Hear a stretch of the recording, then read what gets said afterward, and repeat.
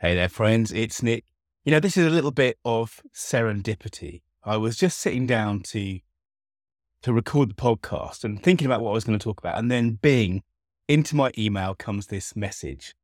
And I'm just going to read it to you because it's a really good example, an interesting example of putting an irresistible offer in front of someone and giving them kind of nothing to push back against. We've talked about this before. When we sell stuff, when we make an offer, very often, unless people know us, unless we have trust, the natural reaction is to push away, push back, don't know you, don't trust you.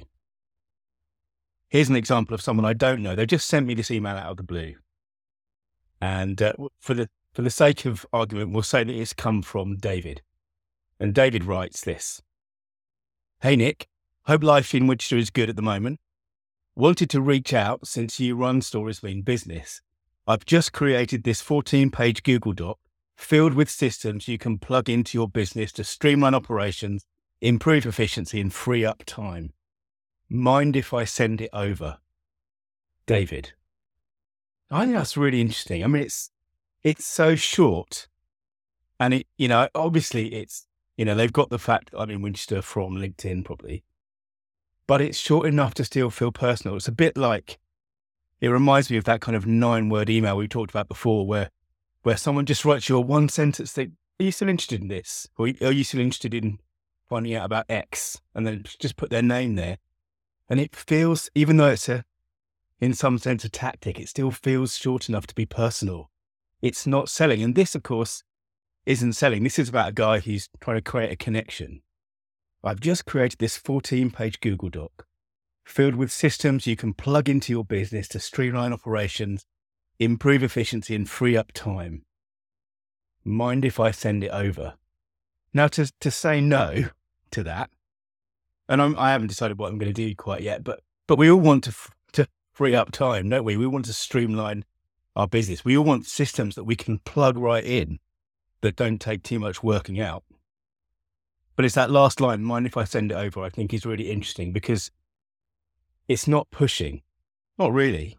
I can reply to this or I can not reply to it.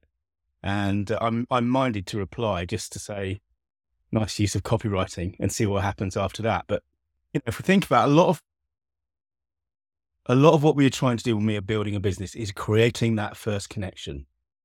Because I'm going to assume that what you do is valuable, and I'm going to assume that you are good at what you do. And if both those things are true, then the major issue generally is that first connection. Certainly if you're building a business like I am, where it's mostly about word of mouth and referral and all that kind of stuff.